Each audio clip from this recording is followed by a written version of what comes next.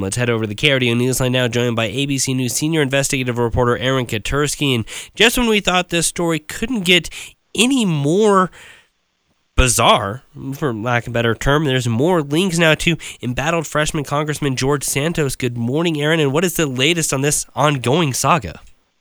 Yeah, good morning. This one comes to us from the Washington Post, and they did a good job at looking into some of the George Santos donations, some of the money.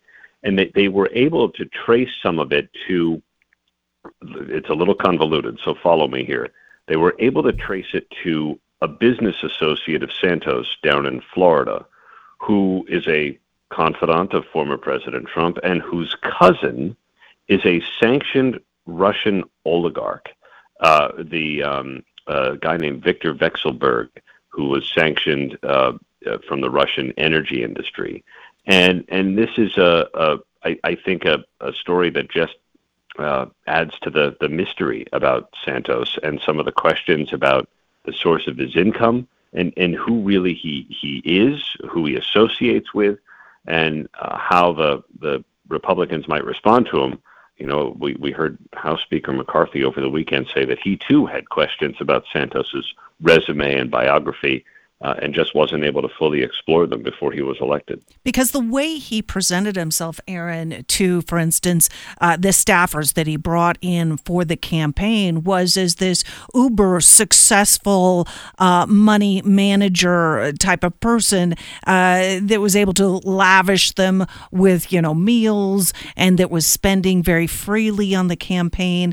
And but the source of that income, and then it all ties to also this, is it Harbor Capital, this other company? Yeah, Harbor City Capital is where Santos worked for more than a year. It's a Florida investment firm, and he just so happened to leave right around the time Harbor City Capital was accused by federal regulators of running a Ponzi scheme. And so Santos sort of escaped scrutiny, although because he wasn't there when the company was ultimately charged, but his association with it certainly raised questions, as does this relationship with a guy named Andrew Entrader, who was seems to be the source of some of his early money when Santos was entering politics in 2020. And Entrader's cousin is Russian billionaire Viktor Vekselberg, who's been sanctioned by the U.S. government over his role in the Russian energy industry.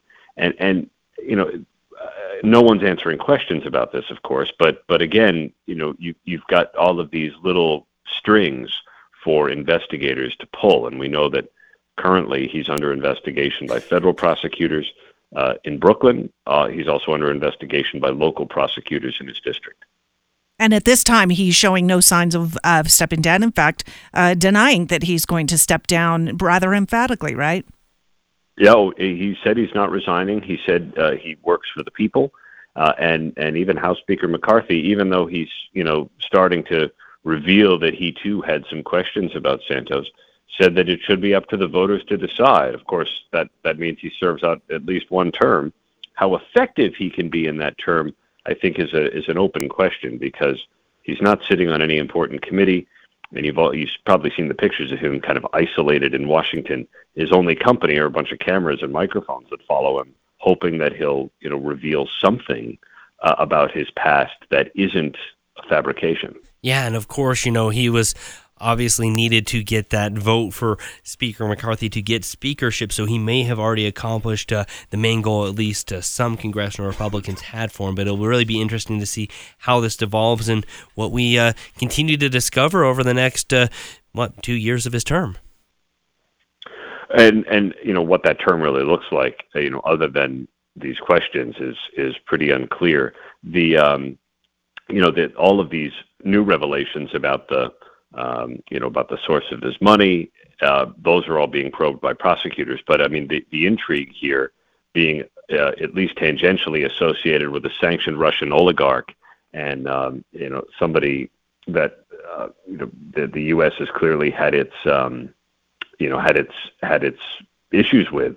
I think only deepens the mystery. Right, and as a voter in that district, who may have even voted for him, I don't know what you would be feeling, outrage, or perhaps it's just like, well, at least we got our guy in there. I don't know, but definitely something to keep watching.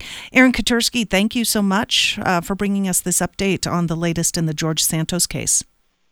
Thank you.